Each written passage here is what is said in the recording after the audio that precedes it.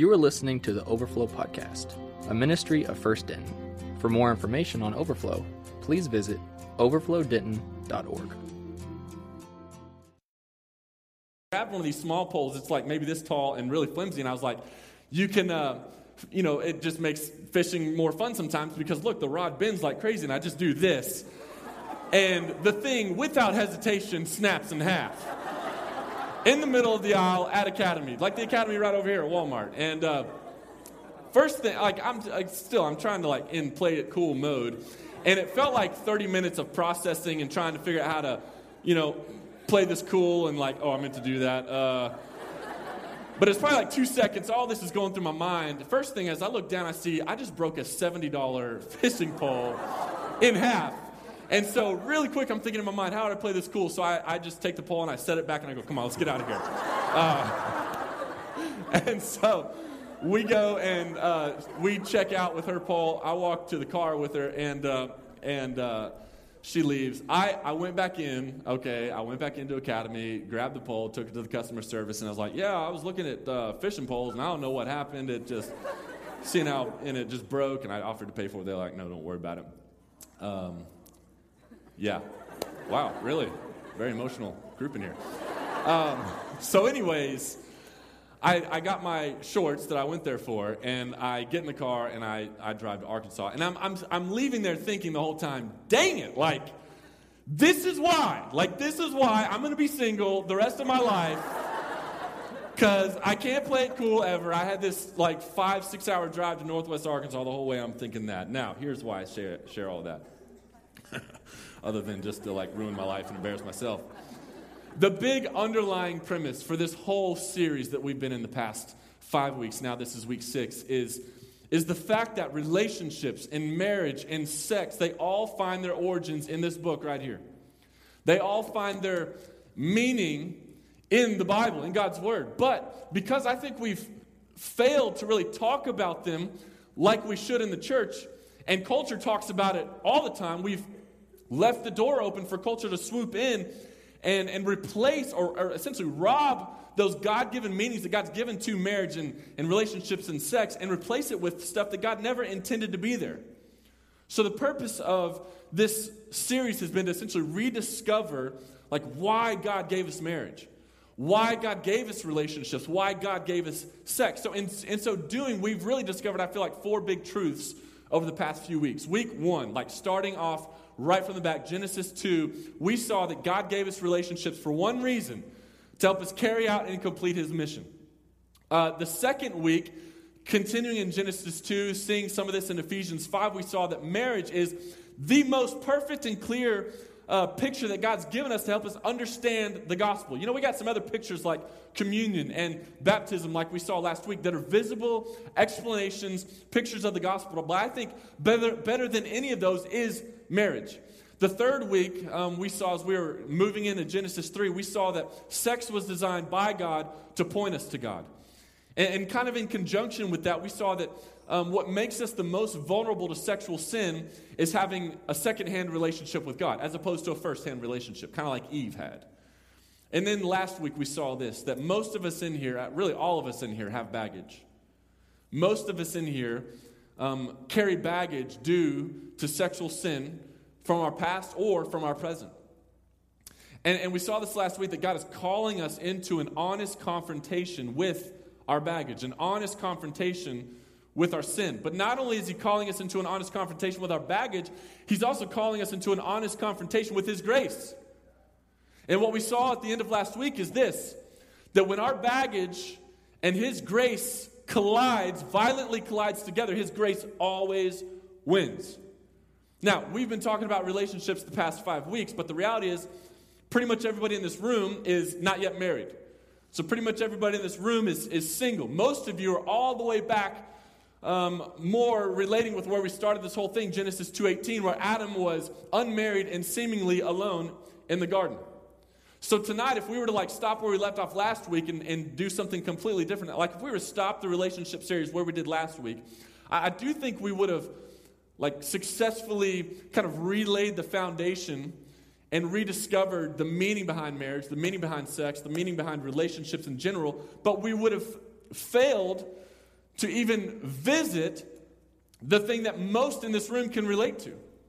We would have failed to even talk about, we would have neglected to talk about the one thing that I think everybody in this room, really where most of you are at right now, and that's the topic of singleness. I don't know if y'all realize this, but I'm 32 years old. I know some of y'all are like, what? Really? You're still like young and spry and stuff. And I was thinking like 25, and I know, I appreciate you thinking that, but I'm 32, so I'm halfway to 64. 3 years, I'll be halfway to 70. It's really like I'm going to be dead soon. And I'm just telling you, so for years, I've been doing college ministry for 10 years. And that's how I think, y'all. And for 10 years, like I've been doing so many of my college students' weddings. Some of y'all have been doing like your weddings, or going to be doing your weddings. And I mean, for all these years, like I'm standing there officiating their weddings, like going through the vows with them at the ceremony. And I'm just thinking, man, this is so messed up. Like these punk kids are 22 years old getting married. And I'm standing here and not married, nothing even like in sight or any, it's never going to happen, I'm thinking. I'm like, I felt like I was kind of like the bouncer to this super elite exclusive club. Everybody inside is married, and I wasn't even allowed into the club that I was like the bouncer for, But here's the reality. So many of you in this room have this dream or this plan of finding your future spouse before you graduate, and then by the time you're 25. Being married and already getting started on your family. But the reality is, for many of you, though that's your plan, that's not what's going to happen. So many of you in this room, like you feel like right now, I see this always happens, especially relationship series. We got girls like bringing their boyfriends, to these. Like, you are coming to this, and you're going to sit here, you're going to take notes, and you're going to like it, There's a few girls, or a few guys that do that with it's mostly the girls bringing their boyfriends, but... some of you feel like you're sitting next to the guy or the girl that you are going to marry. But here's the reality. What's going to happen for some of you is something's going to happen at some point down the road. Y'all are going to break up.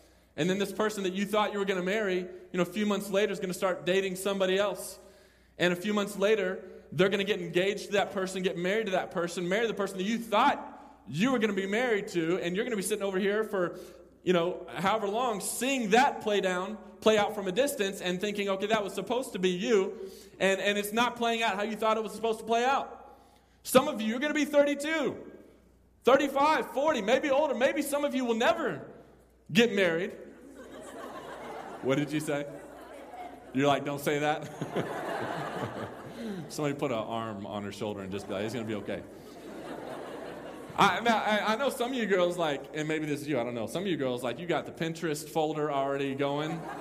Yeah? And it's got all these wedding ceremony decorating. Alma, is that you? You got the ideas? I see you shaking your head. You got those ideas like coming in. But here's the thing, like some of you, y'all going to have to go to a lot of other people's weddings and see them bust out the ideas from their Pinterest folder before you get to actually bust out the ideas to your Pinterest folder. I'm not going to lie, I got to a point where I hated weddings. Even officiating them, like I enjoyed officiating, but I hated the receptions. Because, never failed, all these weddings, there would always be, like, a grandmother who would walk up, like, holding her granddaughter, 25, whatever-year-old granddaughter, come up and be like, hey, she's single, and I know you're not married, or just awkward situations. Or somebody be like, hey, that bridesmaid over there is not married. Or it'd always end up the reception, like I would end up sitting at some odd table in the back with like some long-lost great aunts and uncles, they're like 85. And, man, I just didn't like it. But most everyone in this room is yet to get married. And so here's what that means. Many of you have long seasons ahead of singleness. So we've got to talk about this. And we got to talk about this because just as culture has robbed relationships and robbed marriage and robbed sex of their original meanings and replaced them with something that God never intended, culture's done the same thing with singleness. And here's what I think is even more frustrating.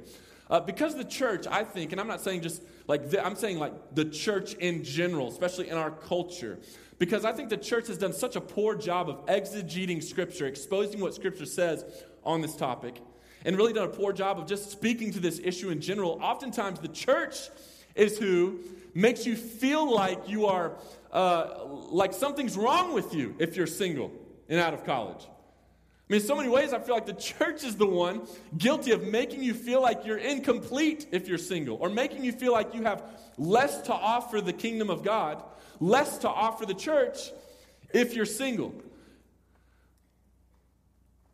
I'm not bitter or anything. Because we don't talk about singleness enough in the church, or in the right way in the church, and culture talks about it all the time, we have allowed culture to successfully rob singleness of its God-given purpose, meaning, and design, and replace it with something that God never intended. So here's what ends up happening. What ends up happening is so many people spend their single years paralyzed in fear of being single the rest of their life.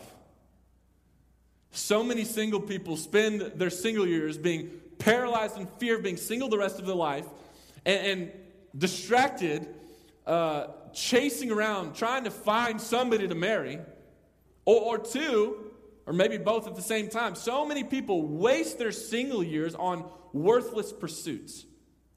Because culture tells us, man, take those first few years out of college when you're single and travel the world, Be adventurous. So here's the goal of tonight. Tonight, as we wrap up the Relationship Goals series, our goal is to recapture God's original purpose and design for singleness. So to do that, we've got to go all the way back to where we started this whole thing in Genesis chapter 2. Genesis chapter 2, verse 18. I'll give you a second to get there.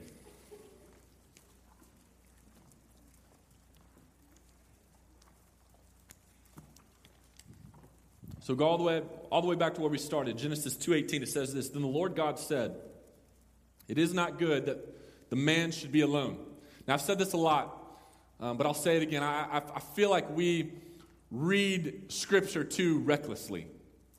I think we read the Bible too carelessly. And so you need to hear what God's saying here, not what He's not saying. So God doesn't say it's not good to be single and unmarried. God does say it's not good to be alone. Did you hear that? God does not say it's not good to be single and unmarried. God does say it's not good to be alone. Huge difference.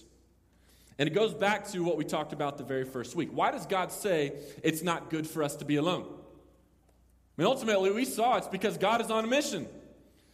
He's on a mission to see this planet filled with people worshiping Him. And it was impossible for Adam to accomplish that mission alone. Yes, in order to reproduce and fill the planet, it was impossible for Adam to do that alone. But even more importantly, the reason that God says this is because we need the church.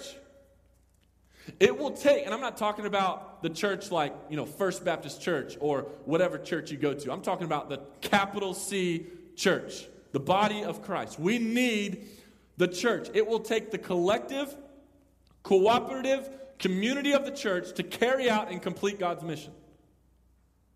God gave us relationships, not just marriage relationships, but friends and family and the church for one reason, and that's to help us carry out and complete His mission. Now let's take this a little bit further. Flip to 1 Corinthians chapter 7. 1 Corinthians 7. So a couple weeks ago after Overflow, a student came up. I don't remember who it was, but a student came up and was like, hey, you're talking about relationships, you're talking about all the stuff, talking about how it's good to be married, but what do you have to say about doesn't Paul say somewhere that it's good to be single and not married? And I told him, all right, come back for the last week of the series, because that's what we're gonna talk about. 1 Corinthians chapter 7, verse 8, it says this. Paul says this.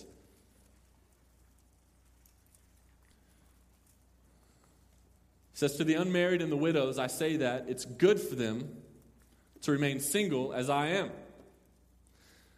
Paul says something here that seems completely contradicting of what God says in Genesis 2:18. It's not good for man to be alone.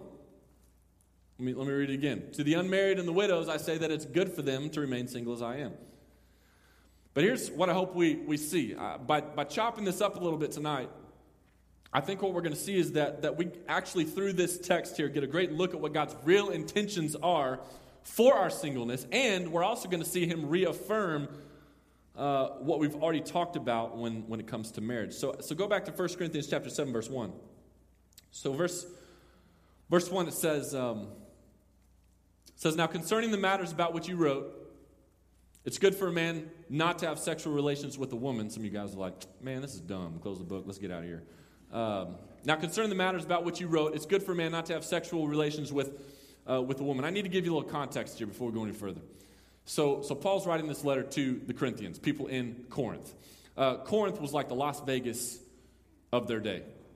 They kind of lived by the motto, what happens in Vegas stays in Vegas, what happens in Corinth stays in Corinth, unless it's bacterial or something like that. But up to this point in the letter, Paul, he's been addressing some really big issues towards the Corinthian church. Now, again, think about this. This is the body of believers living in this Vegas-like city, this really corrupt city. And they were struggling with the culture bleeding into the church versus the church bleeding into the culture.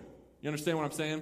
We actually studied 1 Corinthians in 2013. If you want to go back to the podcast, we did like a 2-semester study through 1 Corinthians. It was great. I feel like it was really good, in-depth. But the gist is, Corinth had this strong, immoral culture, and the church was kind of in this battle of the culture impacting them more than they were impacting the culture. So Paul has been corresponding with the Corinthian believers. And so in 1 Corinthians, he's writing to them, and before saying anything else, the first 6 chapters, he essentially kind of spills some stuff that he really felt like he needed to say to them. He deals with some issues, some serious issues that were happening among the Christians in Corinth. But then you get to chapter 7. Now again, this was part of some correspondence between the believers and Paul, and they had been writing him, and in one of the previous letters, they wrote him asking him a bunch of questions. So when you get to chapter 7, Paul begins to answer those questions. Really, most of the rest of the letter is Paul responding to these questions. That's why you see him say in chapter 7, verse 1, now about this that you wrote about. Then chapter 8, he says the same thing. Now about this other issue that you wrote about. And you see that throughout the rest of the letter. So chapter 7, he's starting to respond to a question they have. Now let me just kind of pause here for a second and say this. I love this. I love that the Corinthians were asking Paul these questions. I love the fact that so many of you, every week, either right after Overflow, you come up, you have questions about what we talked about, or you email me, Facebook me, some way you're asking questions. That is awesome, and I want to encourage that. In fact, it reminds me of Acts chapter 17, where they describe this group of people called the Bereans, and they would hear the apostles teaching. They would hear these guys teach, and they didn't just say, okay, they said it, so it must be true. It says the Bereans would then go and open up the scriptures and compare what they heard to God's word and make sure that it was actually true. Look, I want to challenge you to be that way. Be like the Bereans. Just because I know I look really trustworthy, but just because I said it doesn't mean it's true.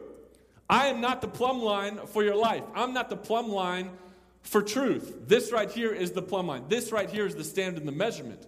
So as we're studying stuff in here, as you're studying stuff in other Bible studies and other groups, take what you hear, listen, but then compare it to God's word. So they were essentially asking him these questions. And so 1 Corinthians 7:1, Paul responds. And so he says, now concerning the matters about which you wrote, it's good for a man not to have sexual relations with a woman. So the first question the Corinthians asked Paul is essentially, is marriage good or bad?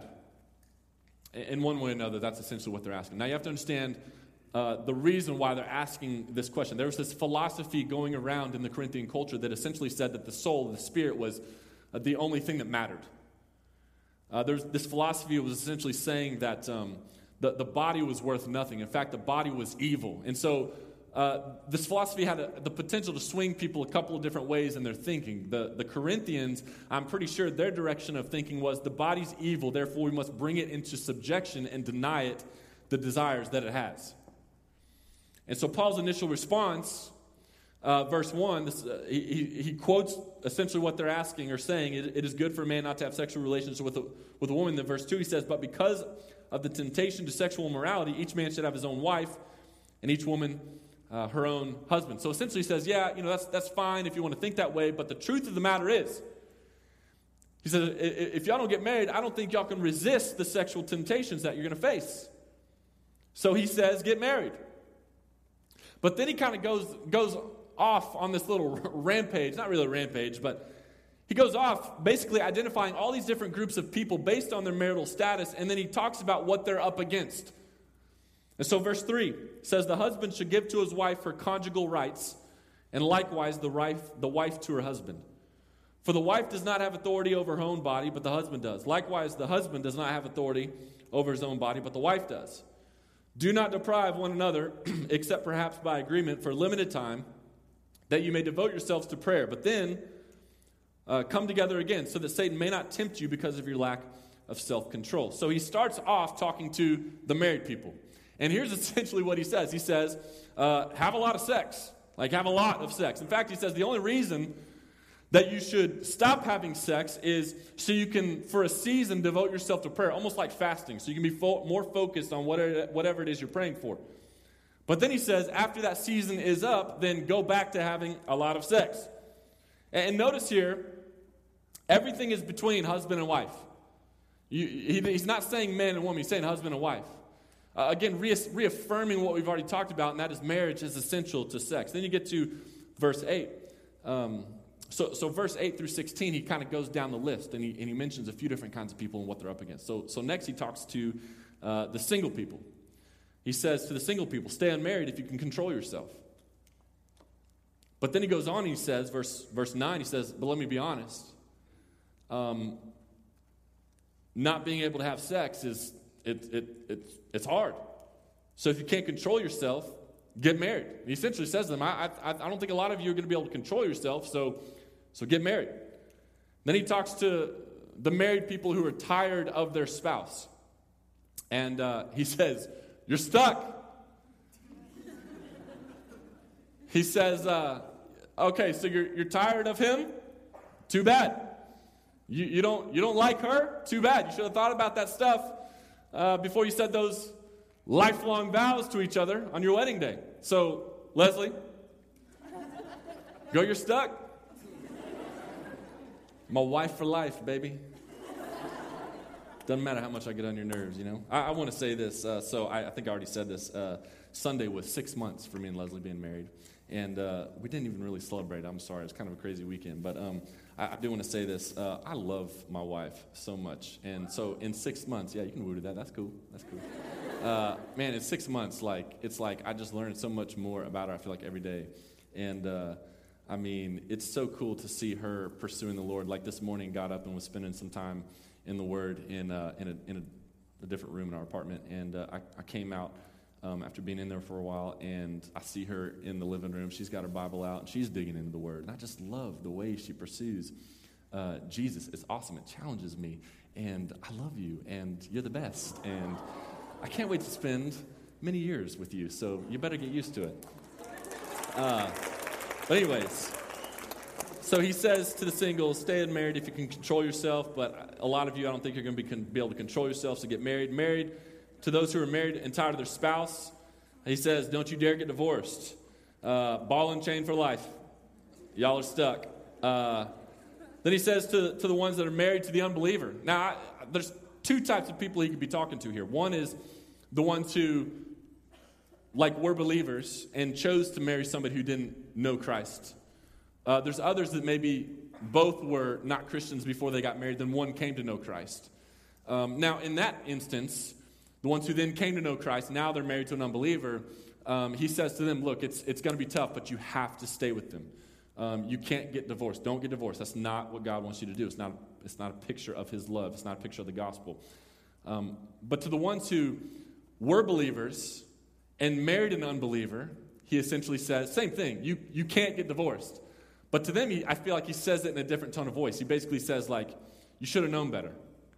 And I just want to stop for a second and say, I know some of you, and I know for a fact some of you in here, you are dating somebody who you know is not a believer. And you've come up with all these ways in your mind to justify why it's okay to date that person. Look, you don't date somebody unless you're considering marrying them. And Scripture is very clear that you shouldn't marry somebody that is not a follower of Christ. And some of you, you're dating somebody. I see this more with girls towards the guys than guys towards the girls. But so a lot of you girls in here, you're dating a guy who says they're a Christian. Essentially what that means is if it's a long-distance relationship, when you're in town, they go to church, When you're not, they don't. Or if y'all are not in a long-distance relationship, they go to church because you essentially, pull them by the ear to church, or they know that, you're a Christian, you're a God-fearing girl, so, they have to go to church to stay with you or whatever. Maybe you've put that ultimatum down. Listen, if that's you, you need to understand what you're getting yourself into.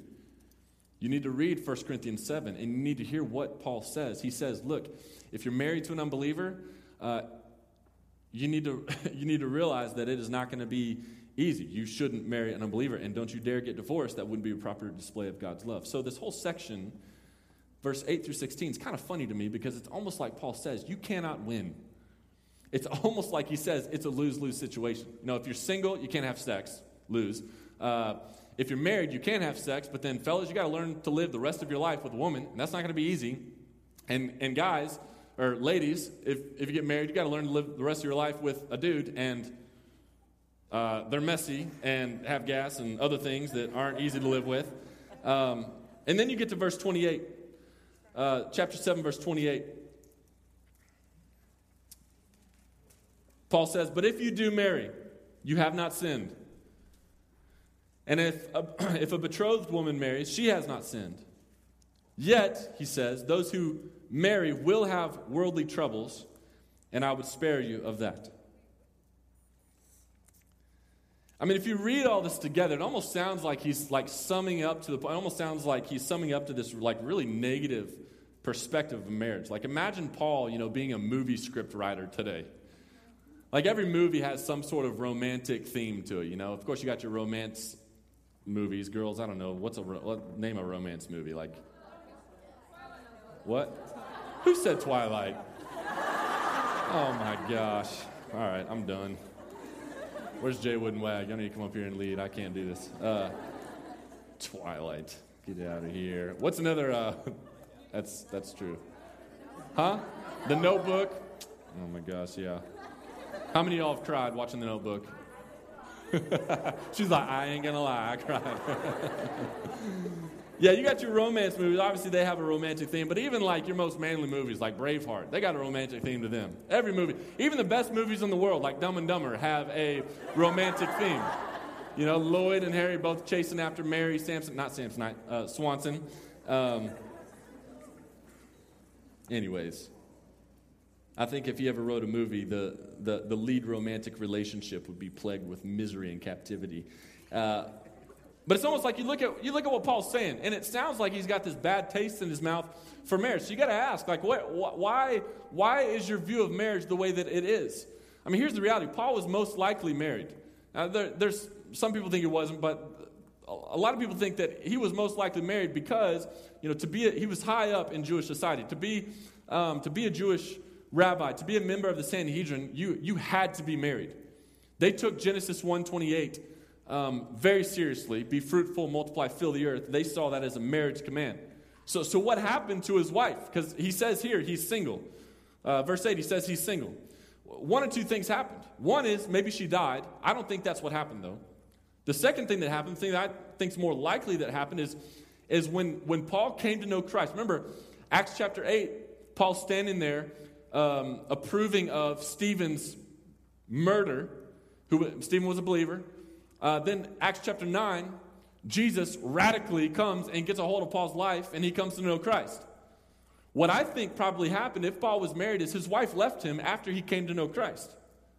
So Paul's writing this from that perspective, and he goes on to give a bunch of advice about marriage. And out of context, it seems like he's bashing marriage, but he's not. The meat of the message is in what he says in verse 29. Lost my place. 1 Corinthians chapter 7, verse 29. Look at what he says. He says, "This is what I mean, brothers. The appointed time has grown very short. From now on, let those who have wives live as though they had none, and those who mourn as though they were not mourning, and those who rejoice as though they were not rejoicing, and those who buy as though they had no goods, and those who deal with the world as though they had no dealings with it. For the present form of this world is passing away. I want you to be free from anxieties. The unmarried man is anxious about the things of the Lord, how to please the Lord. But the married man is anxious about worldly things, how to please his wife. And his interests are divided.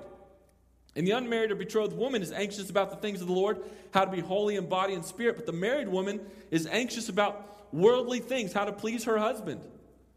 Verse 35, he says, "I say this for your own benefit, not to lay any restraint upon you, but to promote good order and to secure your undivided devotion to the Lord." The meat of what Paul is saying is this: time is short. And the fact that time is short. And as he says in verse 31, the fact that the world is passing away, that should totally and completely change our perspective in how we live. So here's the issue. If you get married, you have at least a piece of your devotion taken away from the Lord, if not most of it. You're no longer able to give him your undivided attention in a lot of situations. But it's not just marriage that he's talking about here. He's talking about other things like material possessions. He's talking about emotional events that happen in our life. He's talking about anything and everything that grabs our attention and steals it away from the one person who deserves all our attention, and that's Jesus Christ. Time is short. He's trying to help us see that the time is short for us to get to know God. Time is short for us to not only know God, but to take him seriously and to take his word seriously. Time is short for us to realize our God-given calling to engage in his mission. And time is short for us to actually respond and engage in his mission.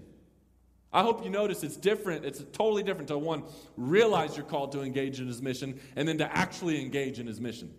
I think we got a lot of people in here who know that they're called. Every one of you, if you're a follower of Christ, is called to engage in his mission. I think we got a lot of people in here who know that, but we also have a lot of people in here who are yet to actually engage in that and respond to that calling. Paul essentially says, I want to urge you to live in undivided devotion to the Lord. And a life of undivided devotion is a life that is concerned only about the Lord's affairs, only about his business, his mission. And his mission is this, to see this planet filled with people worshiping him. So bottom line, it all comes down to this. God is on a mission. Therefore, God gave us relationships for one reason, to help us carry out and complete his mission. But not only that, God gave us singleness for one reason, to help us carry out and complete his mission. Go back to verse 35. Verse 35, he says, I say this for your own benefit, not to lay any restraint upon you, but to promote good order and to secure your undivided devotion to the Lord. Paul is simply reaffirming what we saw week 1, if you remember this. Marry someone who compliments you in fulfilling your calling in the mission of God, not someone who pulls you away from it. If you marry somebody who's working against that calling that God's placed on your life, pulling you away from it, then your life will be a constant struggle, and you will totally and completely miss out on a life of responding to God's calling. But here's another truth that comes from this. If right now as a single person you're not living with an undivided devotion to Jesus, then it is unlikely that your life as a married person will be any different. There's a guy named Adoniram Judson. He was born in the late 1700s. In the early 1800s, at the age of 25, he became the first foreign missionary from America. And so he left America and went to Burma, Myanmar, Burma, other side of India. Now just picture this, okay, he's 25, like just a few years older than most of you in this room. At 25, he left America to go to Asia in the 1800s. Now, if we were to do that, it's a big deal, but we're hopping on a plane, flying over there. We're there in 16 to 24 hours, depending on layovers and stuff. For him, he's hopping on a boat, and he's saying goodbye to his family forever.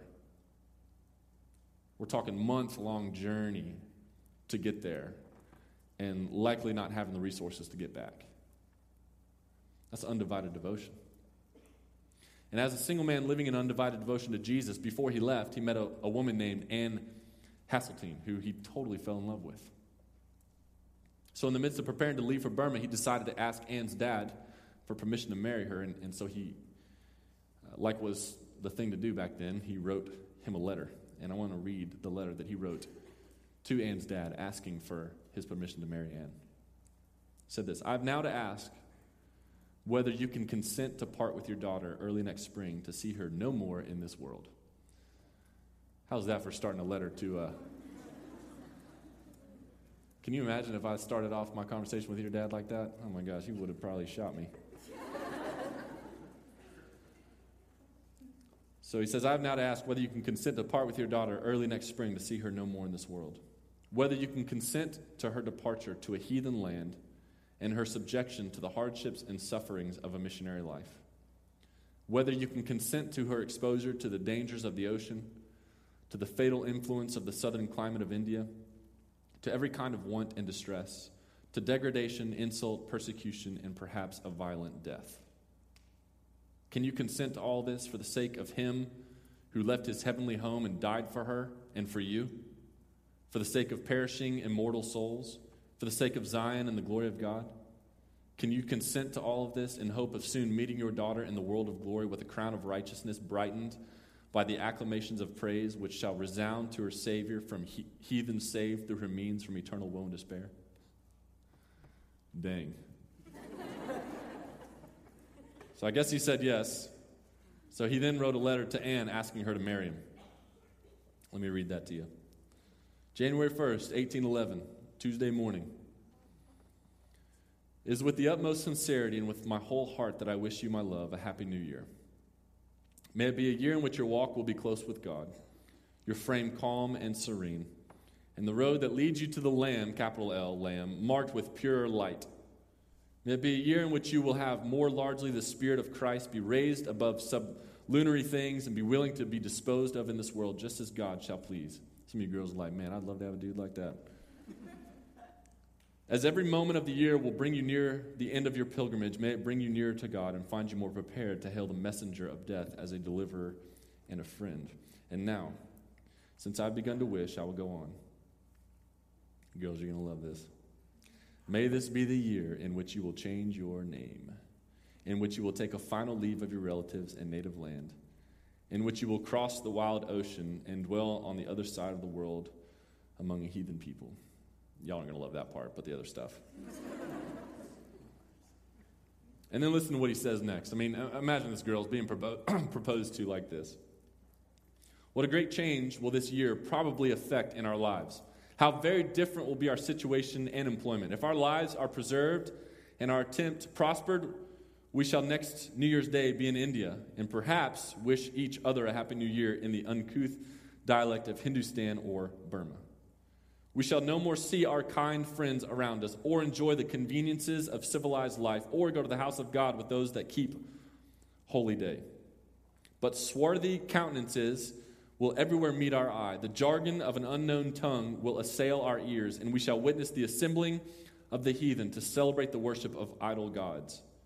We shall be weary of the world and wish for wings like a dove that we may fly away and be at rest. We shall probably experience seasons when we shall be exceeding sorrowful even unto death, quoting Jesus there. We shall see many dreary, disconsolate hours and feel a sinking of spirits, anguish of mind, of which now we can form little conception. We shall wish to lie down and die, and that time may soon come. One of us may be unable to sustain the heat of the climate and change of habits, and the other may say with literal truth over the grave, by foreign hands thy dying eyes were closed, by foreign hands thy decent limbs composed, by foreign hands thy humble grave adorned. But whether we shall be honored and mourned by strangers, God only knows. At least either of us will be certain of one mourner. In view of such scenes, shall we not pray with earnestness, oh, for an overcoming faith? And he goes on from there. So she was crazy, and she said yes. They got married February 5th, 1812. 2 weeks later, they left for India and eventually went on from there to Burma. In 1826, so 14 years after getting married, Anne died on the mission field after months of disease, stress, and loneliness. And when they had arrived in Burma, there were almost no believers.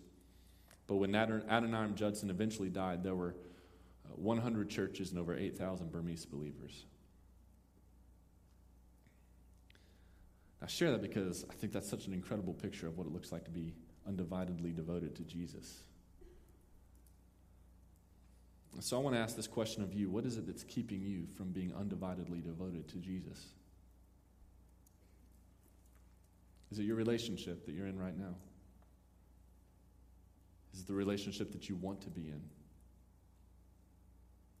For those in the room that are married, is it your marriage? Is it your material possessions? Is it maybe a an emotional connection that you have to something or to someone? What is it that's keeping you from being undividedly devoted to Jesus? Is it your plans? Is it your ambitions and your goals? Or is it your singleness? Is it the fact that all you dwell on and think about is being alone the rest of your life, or the fear of it? Listen to Paul's words. Time is short. It's too short not to live totally devoted to Jesus. I'm going to go a little bit rogue here. I want to flip real quick to Acts chapter 1. A couple weeks, my home group, we're reading through and studying through Acts right now, and the other day we were going through Acts 1. And as we were going through it, this just hit me. I mean, I've taught through Acts. I've studied this so much, and I just never saw it in this light. But Acts chapter 1, verse 6, it says, "So when they, the disciples, had come together, they asked Jesus, 'Lord, will you at this time restore the kingdom of Israel, or restore the kingdom to Israel?' And Jesus said to them, 'It's not for you to know times or seasons that the Father has fixed by his own authority, but you will receive power when the Holy Spirit has come upon you, and you'll be my witnesses in Jerusalem and all Judea and Samaria and to the end of the earth.'" So here's what's happening. The disciples, Jesus has died and he's rose from the dead. He's been there for like 40 days, hanging out with people, continuing his work and his mission. And right before he ascends into heaven, the disciples are gathered there and they say, "Okay, is this the time that you're going to finally restore the kingdom to Israel?" Like the prophets had prophesied that God would send somebody, the Messiah, the Christ. That's Jesus. Christ isn't his name. It's a description of who he is. He was the one to come and reestablish the kingdom of Israel. And so they ask, like, when are you going to do that? And Jesus' response is so significant. He says to them, "It's not for you to know the times and the seasons that the Father has chosen by his authority. But," there's that word again, game changer. He says, "But here is what you do know." He says, "You will receive power when the Holy Spirit comes upon you, and you will be my witnesses in Jerusalem and all Judea and Samaria and to the ends of the earth." And I think we are so much like the disciples. We have questions just like them. You know, for us, it's not necessarily asking Jesus, when are you going to restore the kingdom into Israel? Though that should be on our hearts all the time. Our questions are, when are you going to do this in my life? When is this finally going to happen? And in the context of our discussions now, when am I finally going to meet my future spouse? When am I going to get to no longer be single, be married? And let me just tell you what I think Jesus' response to you and to us is. It is not for us to know the times and the seasons that the Father has set by his authority. But here's what you do know. If you are a believer in Jesus Christ, you have the Holy Spirit. And if you have the Holy Spirit, there's two things that are guaranteed. One is you have received power, and two is you will be his witnesses in Jerusalem, in all Judea and Samaria, and to the ends of the earth. I hate the cultural response, and honestly, I hate oftentimes the response that comes from our cultural Christian friends and even pastors around us when we're asking this question of, I don't want to be single anymore, We're saying this, and they say things like, "Hey, your day is going to come, You wait patiently. God's got somebody for you." You don't know that. I mean, seriously, maybe God doesn't. Or, "I'm sure you'll make a great husband one day. I'm sure you're going to make a great wife to somebody one day." You don't know that. I mean, it's time that we start really exposing what the Bible says. And what the Bible says is, it's not for us to know the times and the seasons that God has set by his own authority. But here's what we do know. If we are in Christ, we have the Holy Spirit. And if we have the Holy Spirit, one, we have the Holy Spirit's power, and two, we have the Holy Spirit's call in our life to be his witnesses, to be on mission in Jerusalem and all Judea and Samaria and to the ends of the earth. So here's the two things that most single people do. One, they sit there paralyzed in fear of being single the rest of their life, trying to run around, trying to find somebody to marry. Or two, they waste their single years on worthless things, chasing after dreams, chasing after, adventure, trying to travel and see the world.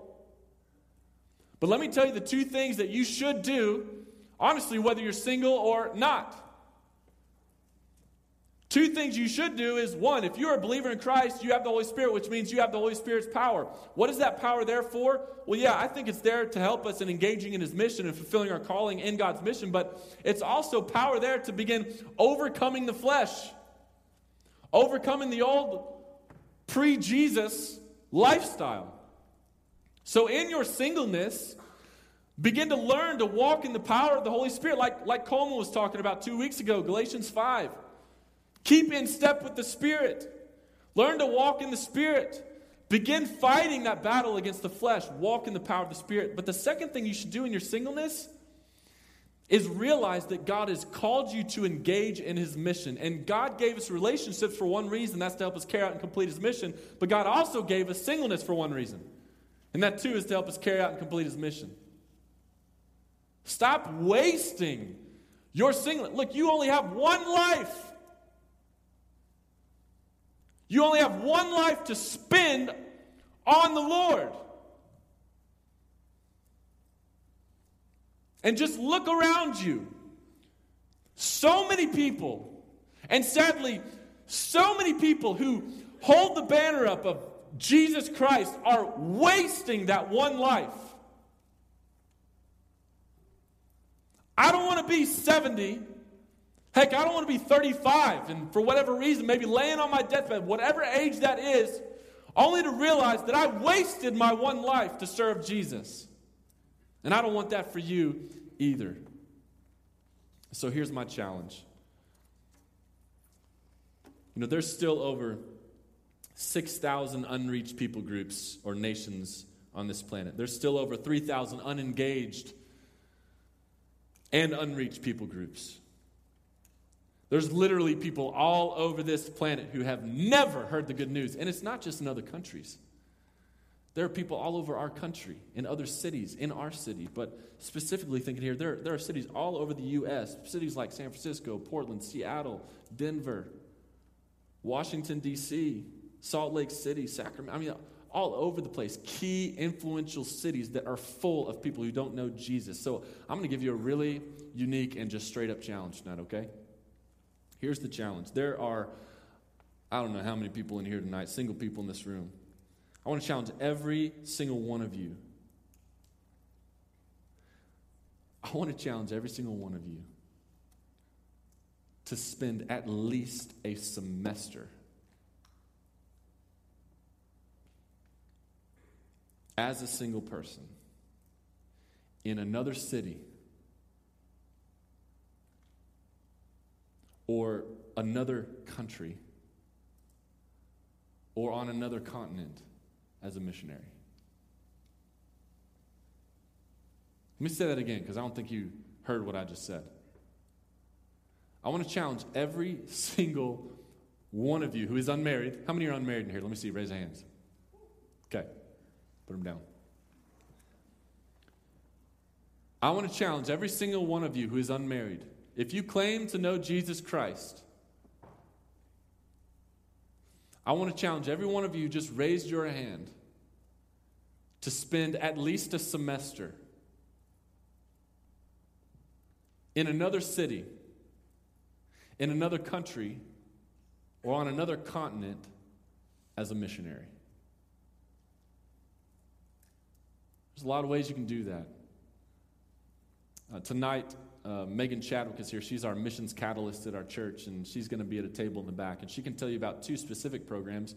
One is called Hands On, semester missions. We've had students, in fact, a couple students last spring served in South Asia through the Hands On program. It's a semester-long mission. And it could be another city in the U.S. It could be another country in the world. There's also a program called Journeyman. And after you graduate, you can spend 2 to 3 years in another country.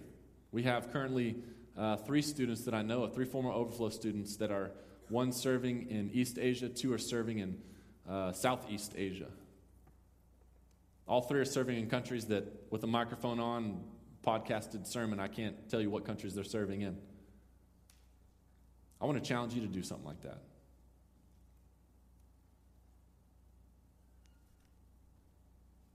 But as we close this series, the only way this series was not all a waste is if you come out of it realizing that you cannot waste your singleness.